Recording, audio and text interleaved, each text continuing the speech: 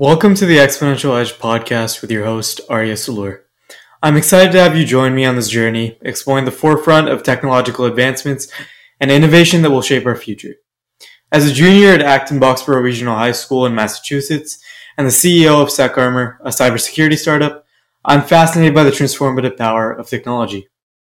In this podcast, we'll dive deep into 5 key areas that are poised for exponential growth in the next decade.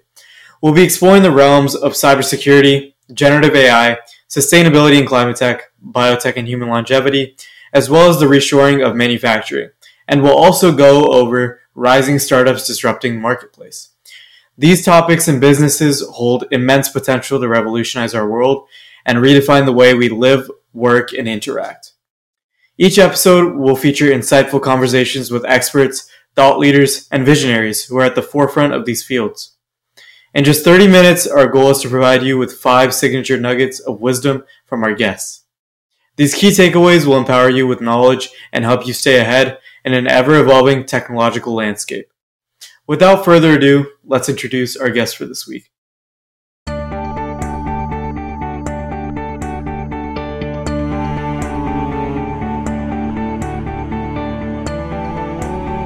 Hi everyone. Our guest today is Michael Bastian, founder of his self-named fashion brand and creative director of Brooks Brothers. Hi, Michael. Hi, Arya. How you doing? I'm doing great. How about you? Good, thank you. So I'm actually, for this episode, I'm actually strayed away from my regular clothing, and I've actually put on two of your pieces for this episode. I see. It looks so good. It looks great on you. It does. And so I just wanted to ask you first, could you please give us a brief summary of your career thus far for our viewers? Sure. If you start from the start, I've had a long and winding road. I went to Babson College, which is famously a all business school specializing in entrepreneurial studies. And I got out of school, and really my objective was just to get to New York City. And I took the first job that I was offered, which was in retail, and then bounced around a little bit through Sotheby's and Tiffany and Ralph Lauren. And I ended up kind of going down a luxury retail road. And that led to being the men's fashion director at Bergdorf Goodman, a big, very famous luxury department store in New York City. And then that kind of strangely led to me becoming a menswear designer. It was a weird path since I didn't go to fashion school or study fashion. And then from there, had my own line, and then now I am creative director of Brooks Brothers. So it's kind of come full circle. Mm-hmm. That's awesome. And where you started, you graduated from Babson College, and that has a renowned entrepreneurship program. So how do you feel that the education there shaped your approach to fashion and business? And did you learn any specific lessons or get any experiences from Babson that continue to influence your decisions and strategies today? Yeah, what Babson teaches you is the importance of an idea. You know, like everything starts with an idea, and it's very ephemeral. It's not tangible, and sometimes people undervalue the importance of that idea that starts everything. You know, everything started from an idea that someone had in the shower or somewhere. And sometimes ideas work and sometimes they don't, and it's very important to just roll with it, move on to the next idea. Like knowing when to let go of an idea is just as important as coming up with these ideas. And Babson very much encouraged us to value our ideas. And the idea, if there's a need in your life for something, or something that you think can be improved, there's a million other people out there in the world that are feeling the same way. So your idea is valid, and you just have to see it through. So in a weird way, you know, my education is perfect for what I I'm doing now and how my career is pivoted over the years. So, sometimes it was very counterintuitive. Um, Here I am with this kind of hardcore business school education in fashion, but it actually has served me very well. And there must have been a lot of connections that you made that helped you, right? It's funny, not really, because Oh, when I really? was in school, no, it's school. There were I went to school there in the '80s, and it was very much a Wall Street culture. People wanted to get onto Wall Street or wanted to be CPAs or start their own, whatever it is. And um, there weren't a lot of us that wanted to kind of run to New York and live their life and try something different. So Yeah. my Mhm. connections at Babson, really the connections that got me anywhere were um, just those very easy connections you make in your first couple jobs. I'm still working with some people that I worked with in my first job. You always go Yeah. back to those people that helped you along the way, or are good people and hard workers and interesting, and um, you know, it was all Mhm. that first group of friends in New York. Yep. That's a great lesson too. It And really is. I personally wanted to ask you, like, were there many people who went into fashion at all No, from your no, no, no, no, no. When I was there, they had just started a retail program, maybe one college? retail course. It was, I think it was tacked on to marketing or something. And now there is like a whole fashion department, and fashion as a business. But at the time, no. I'm really like the outlier in that school. Um, Yeah. it's kind of funny, but there's going to be more coming out of the school. Like there was me. There's a lady named Ruthie Davis who has a shoe line, and yeah, we're kind of the oddballs, but it's going to become more and more normal at that school. hmm So you definitely are a trendsetter in that aspect. In that And aspect, for sure. mhm. In that school. And then you launched your self-named brand, Michael Yep. Bastian. Yep. And I wanted to ask you what some of your inspirations to starting your brand were. Well, it's And kind of could you share some of the pivotal moments in those early years sure. building the brand up? It's kind of funny because my inspiration for the brand was originally doing the things that I wasn't able to find, that I wore myself my whole life and loved, but then couldn't find again. And a lot of it was Brooks Brothers stuff. Like at a certain point in Brooks Brothers history, they pivoted more towards uh, tailored clothing, dress shirts, non-iron shirts, and they went away from the sportswear that I grew up wearing, the Bengal striped shirts and Oxford cloth shirts, and the company went down this road where it was mainly non-iron shirts. It was more commodity than fashion, and it's hard to think of Brooks Brothers as a fashion brand because it really isn't. It's more of almost perfect basics or things that the company actually invented, like the button-down shirt. Um, Oh, wow. yeah, it's hmm insane. And Yeah. so I was frustrated that I couldn't find those pieces again, and I kind of started my own line with the help of Brunello Cucinelli, who I knew through my time at Bergdorf Goodman. Um, to do those pieces I wasn't able to find at a kind of very nice high level. So if you look at my early collections, they were just very normal preppy basics, but the fit was perfect. It was all made in Italy. The fabrics were incredible. Um, and it's a good example of if you're looking for it, a lot of other people are looking for it, and it took off really quickly. hmm And I've heard like one of the things that kind of was your specialty is the layering of clothing. It's a lot of that, and I don't know what it's from. Maybe it's because I'm from upstate New York, and I don't mean Westchester. I mean way upstate New York, like in between Rochester and Syracuse, almost like Canadian weather, and it was always cold. So you always had like a sweatshirt in your backpack, and it was I'm just used to like putting on, taking off, dialing it up, dialing it back.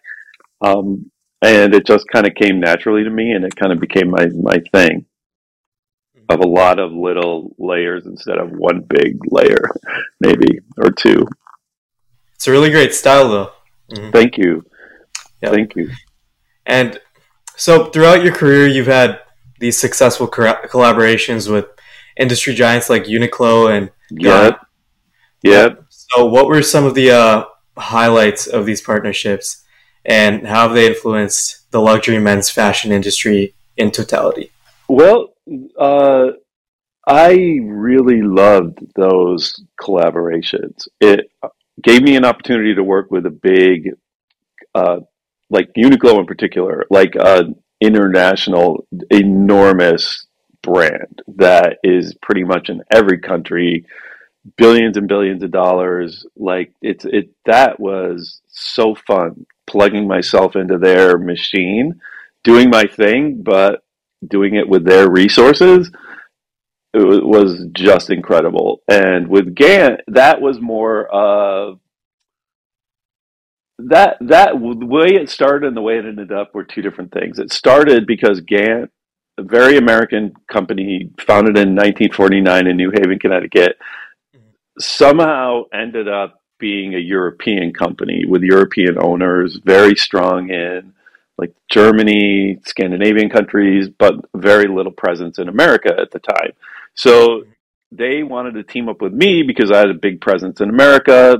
They're an American brand, our styles meshed, and that was fun, kind of doing that 50-50 balance of what I like, what they do best, their history, my history, and I really love putting myself in, putting that hat on with that collab. So, but they both were very much of their time. There was a time in the like 2010 is when Gant started. Uniqlo was a little later. That was really the beginning of this collab idea, where designers would team up with other brands, or brands would team up with other brands, and it's been interesting. I think it's almost like it peaked, and now I feel like everything was a collab for a while Yeah. there, and a Mm-hmm. drop, and I feel like we're kind of walking away from it, but at the time it was something really new and exciting. Mm-hmm. And I mean, I can kind of relate it to my generation with sneakers. Now every Yes, sneaker is like a collaboration as and a well. drop, and yeah, I mean it's fun because there is a little bit of that, for a limited time only. You got to grab it while you can grab Yeah. it. So there is that urgency to it, but when everything's a collab and everything's Mm-hmm. urgent, nothing is urgent. So, because there's always going to be another one. It So, just stops being special at yeah, the it end of just stops being special, and then the knockups are happening too quickly. Um, I don't know. I feel like the pendulum's swinging a little bit with that. it. Mm-hmm. So something else really interesting that I wanted to talk about is your partnership with HP and Yeah, your intersection of high tech and fashion, which was, I think, one of the first like big, um, big moments when that happened. it really Uh, was. It was so could you talk pre about your? Apple Watch. Mhm. It's Yep. it's and it feels like it was yesterday. It wasn't even that long ago, but um it was something that me and my team were super excited about. We might not have even understood it fully. Uh, we're looking down a different road, let's say, than the tech road, but that it was beginning to intersect a little more at the time. And it just was like like I was saying with Uniqlo, where you put yourself into that machine and do your job, but through the lens of this other enormous company. It was great working with their design team, and what they were obviously on the tech side of it and knew the function the watch had to do and all of that, and I was on the design side trying to make it feel like an evolutionary link to where we're going, and make a watch that looked like a watch, not like a device. And the interesting thing about that watch was I was driving one day and I was realizing, well, we're all kind of used to digital and analog devices being seen together. If you drive your car, your dashboard will have digital and analog, um, and it was like the lock that opened that door for us. That here's how you can humanize this bit of tech by making it something that you're already familiar with, like a car dashboard. So we had a lot of fun with that. It was great. And do you think you could share any ideas about the future of wearables in this business? It's funny. I think it went too. It kind of like went really far with those glasses that had the cameras in them, and Yeah. and it got into kind of privacy, legal issues, and things like that. And I think the two can coexist, but I don't think they're ever going to fully. I'm not sure they're ever going to fully integrate. Maybe you say that, and then someone shows you something down the road. But we're talking about the coats that automatically get warmer or cooler, and the fabrics that somehow change, or it's I don't know. It's like at a certain point, it ends up looking like a tech device and not like clothing. And I think that's where it's going to get tough. Because, we've been predicting, how long have they been predicting that we're going to be wearing spacesuits or like everything white or vinyl? And, it just, it never really 100% changes. It always feels a little like a costume, that idea of what we're going to be wearing in the future. There's always going to be that personal aspect that can take away from the actual functionality. Right? Because I think your clothes are more of a tool to show your personal style, and tech and wearables are more of they have a function. Yeah. And clothing has a function. There was a great New Yorker article, and I quote it all the time, and I don't remember who wrote it or said this quote, but they were like, clothing has very specific functions to keep you protected from the elements, so warm or cool or dry. What's the other? To keep you not naked, so to keep you covered, and then to make you cute, which is that intangible, like where style comes in, to make you feel good about yourself and attractive and all of that. And first two are very functional. I need something to cover up with, and I need something to help me deal with the elements. The third is where the magic comes in, something to make me feel better about myself, or different, or clever, or whatever you want to feel, and that's the magic of clothes. The magic of tech is something different. Like how, I'm definitely on one side of the fence here. My job is to, make you cute, not, get your emails faster. So, like nobody's going to wear something that can do like a bunch of different things, but looks ugly. Exactly. Yeah. Ultimately, but then every time you say something like that, someone will prove you wrong, and someone will come up with, the most amazing wearable that you're dying to wear. Like I love that. Like I never wanted an Apple Watch till Apple started collaborating with Hermes, and Hermes gave you those beautiful straps and the different watch face, and suddenly I'm looking at an Apple Watch differently. So you can. That's the one rule in this business. You can never say never. You can never say. I feel like that's when like a lot of times it becomes like a fad and then dies down pretty soon. Like people are like, I just want to try this out, and then they actually get it after a few months. They're like, this isn't actually the next thing. Well, your eye gets tired of things. That's the generator of this business. You always want something new. Yeah. And that's normal. That's the cycle of it, and it's healthy, So probably the same with tech in some ways. Yep. So just switching gears a little bit, you were also a 6-time nominee and 2011 winner of the CFDA award. Yep. And you were recognized as one of GQ magazine's top 5 best designers. So what do these accolades mean to you personally, as well as professionally, and how have they influenced your approach to design in the industry? Um, they were amazing to get, um, but they don't really change anything. They didn't really change anything for me personally. I love that I really am proud of myself that I won them. Yeah. And to me, that just means that I was of that moment at that moment. And Hmm. the moment always changes. No Yeah. one is kind of in that white hot spotlight forever. The wheel Hmm. turns, and you move on to something else. Yep. Um, what I was proud of is that when the wheel did turn, I didn't give up everything that I felt was my greatest strength. Like Yep. I designed what I want to wear myself. I can't. I wasn't ever going to become a streetwear designer. I'm very classic American, preppy, whatever, however you want to label it or bucket it. Yeah.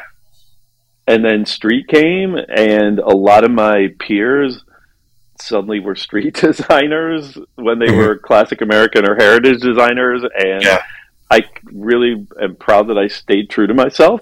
And like it's almost like you stay where you are, you do your thing, and the wheel turns around and your time will come again if you Hmm. stick to your guns. And I almost feel like we're about to enter another uh, heritage classic hashtag menswear moment where Hmm. after pandemic, after all the sweats, after the street, people are getting a little more interested in dressing up a little more, and it always Hmm. happens. You live long enough, you get Yep. to recognize the cycles. Because especially even in school, it's like the last few years has just been streetwear, but now people are kind of getting tired of it. It's like Yeah, it's actually getting kind of like tacky, I yeah, guess. yeah. It's Or really people are transitioning it just to better clothing. everything keeps moving, and that's just the reality of the world of fashion. Of you get tired of stuff if it's ubiquitous. If it was once hard to find, and you had to get up very early and go online and catch that drop, and then all of a sudden it's in every store in every mall. You can get it, online, direct from China, a knockoff that's actually identical. It loses its shine a little bit. So then you move on to the next thing, and Yep. that's the way it goes. So Hmm. you live long So enough, you see it all. yep. So transitioning to your work at Brooks Brothers, the Yep, company has maintained a presence in all the places that Americans shop, from airports to malls to yep, outlets. yep. So could you go over the company's strategies in marketing and each of these different places? Is there any Sure. difference between them? Yeah. Oh, there's a great difference. Brooks Brothers, first of all, let's start here, is the oldest American company in Yep. continuous existence.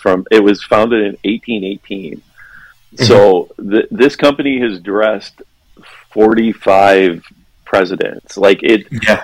it's insane how far back it goes. And I mentioned briefly earlier, Brooks Brothers invented the button-down shirt. Like that's like saying I invented bread. That's something that's so ubiquitous in our life that it's hard to realize. Remember that someone had to come up with that idea at one point. Yeah.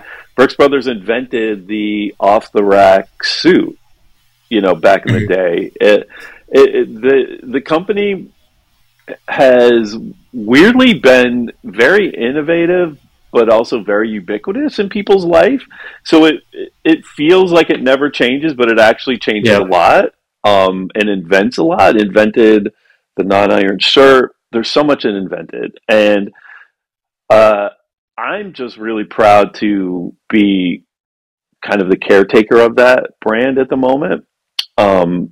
And as I said earlier, also, I felt the brand had strayed a little bit away from its core and what made it so special. And for the first 3 years, I've been there 3 years now, I've been very focused on getting back all the icons of the brand, making sure they're the best they could possibly be, but also simultaneously trying to attract a new customer. The customer is very loyal, but was aging and very men's focused and very tailored clothing focused.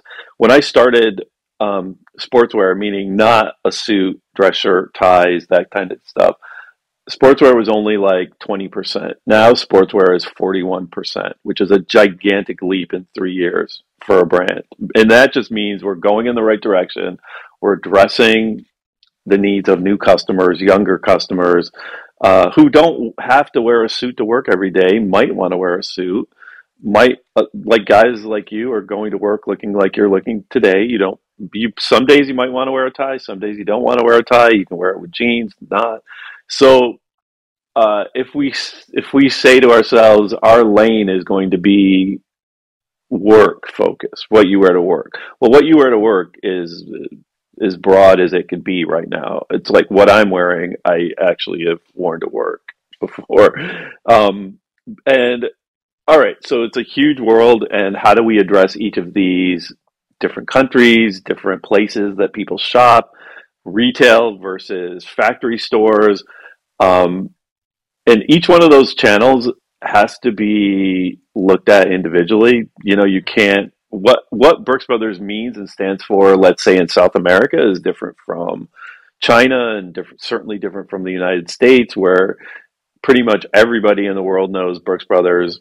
Well, everyone in America knows Brooks Brothers, but if you're in China, it's kind of new to you. And also, different countries are at different stages in how they go to work. Like China really is a very much a suit and tie country right now. Korea is very much a suit and tie country. Mexico, they still very much wear suit and ties. India, an emerging market, and Brooks Brothers is really growing quickly in India, and I'm really proud of that. But that's a very the suit and tie market, not like, whereas Europe, America, it's very much you can mix tailored clothing with sportswear. When you're talking about other interesting channels, like you mentioned, the duty free and airport shops, that to me is really interesting because Yeah. think of it. You have an hour on your hands, you're wandering around, you can't buy anything that you need to have tailored. It's almost like I want to grab and go. So we sell a lot of white shirts. I'm going to a business meeting. I need a new shirt or tie, Yeah. or gifts or sportswear, or women's does really well in duty free.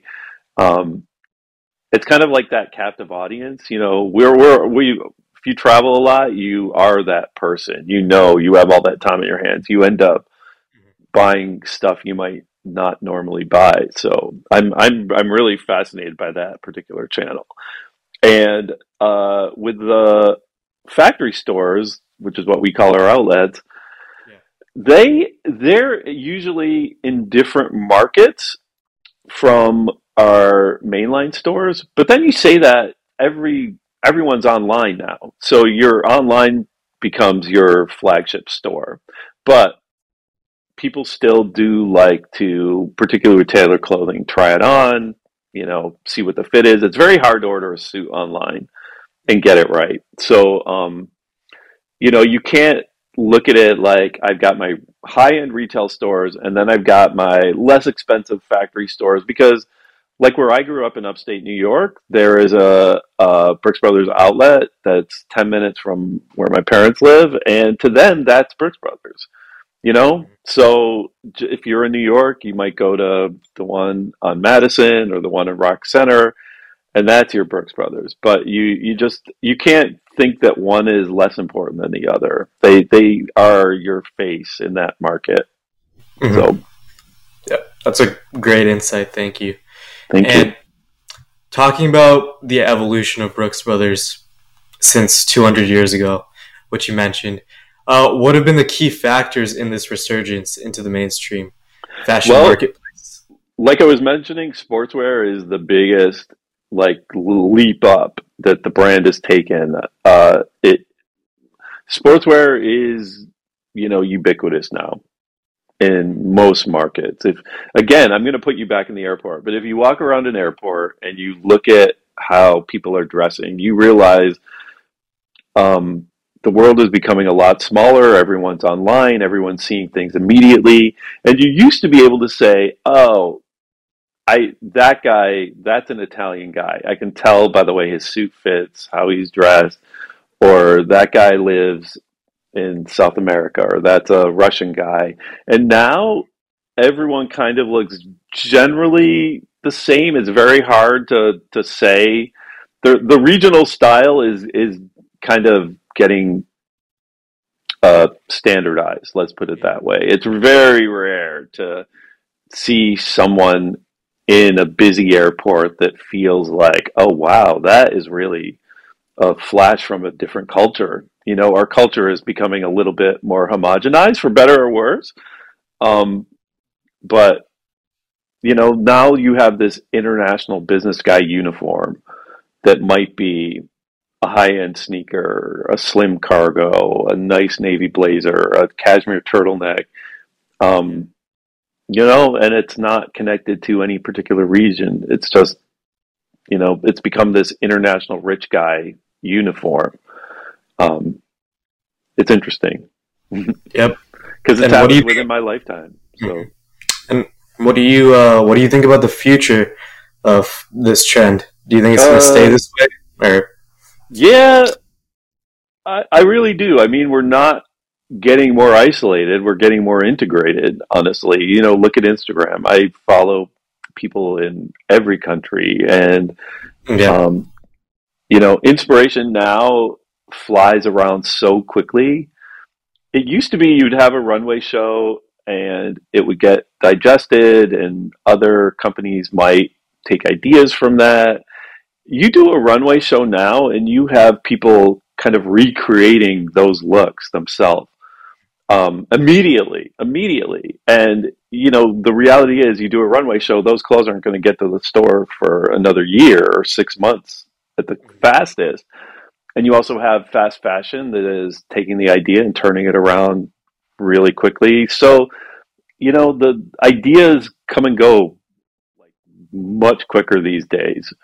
So it's impossible to stay in front of that, which almost is why I think people are retreating is not the right word, but going back to the classics that they know are always going to make them feel good and look sharp. And sometimes I think it's whenever the world becomes like kind of unstable and scary like it is right now, that we kind of retreat to what makes us feel kind of safe and warm. So you'll see a lot more cashmere sweaters, let's say, or like cozy blankets in the home world, or it sounds weird, but I feel wall-to-wall carpeting is kind of something that I'm very into at the moment. And it's weird because no one has wall-to-wall carpeting anymore. Yeah. Everyone used to have it, and now it's hardwood floors and area rugs. But like, there's something about carpet in your bedroom that to me feels really right now. And those are the kind of ideas we were talking about in the beginning. You have to be open to those. It feels kind of weird because who wants wall to wall? But then it's like, well, maybe I want wall to wall. You got to be open to that. You got to trust your instinct. So, and just to close us off today, do you think you could give us your 5 key takeaways from our entire conversation? Oh wow. Okay. One, your college is the college you end up going to is very important, but not for the reason you might think. Mm-hmm. It might, like I said, I weirdly have had a very counterintuitive career based on where I went to school. Yeah. So I think most of the people I've interviewed actually have. Yes. Of course, if you want to be a doctor, you want to be a lawyer, that's important. But other than that, it's more opening your mind to the possibility and trusting your instincts and kind of developing the tools, the interpersonal tools of how to work with people, of how to work in groups, all of that. That is more important than your major or actually where you're even going. What else? Let's see. Number 2, I think you need to always trust your own instincts. If I'm going to give anyone any advice, like I said, if you want it, there's a million other people who want it. So trust your instincts. No one is so out there or individual that they're not feeling the same thing a million other people are feeling. Yeah. With collabs, another lesson, the best thing I ever learned from collaborating is it's not a collab if you go in there and just do your thing 100%. The beauty and the joy of collabs is that 50-50 partnership where you bring half of your skill set and history, and then you know, kind of polish up your partner's.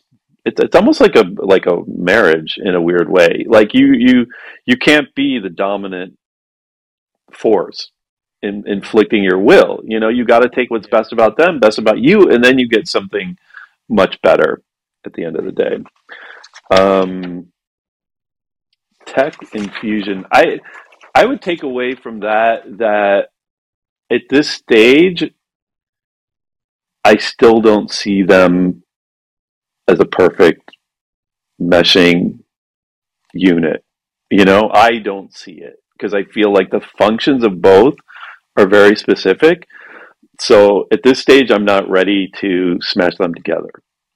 You know, is that 4? I think that might be 4. And then 5, invest in wall-to-wall carpeting because I feel like it's coming back. I just feel it in my bones. Like this is, if you're in the interior world, which is a gigantic business, and really reacts to the cultural mood. I don't know. There's something about, you know, we tend to retreat into coziness when times are tough, and we certainly are in a very weird time at the moment. So in the next year, I don't see it getting much smoother. So, but I don't want to end up on a negative note. So maybe I'll give you 6. And number 6 is the takeaway.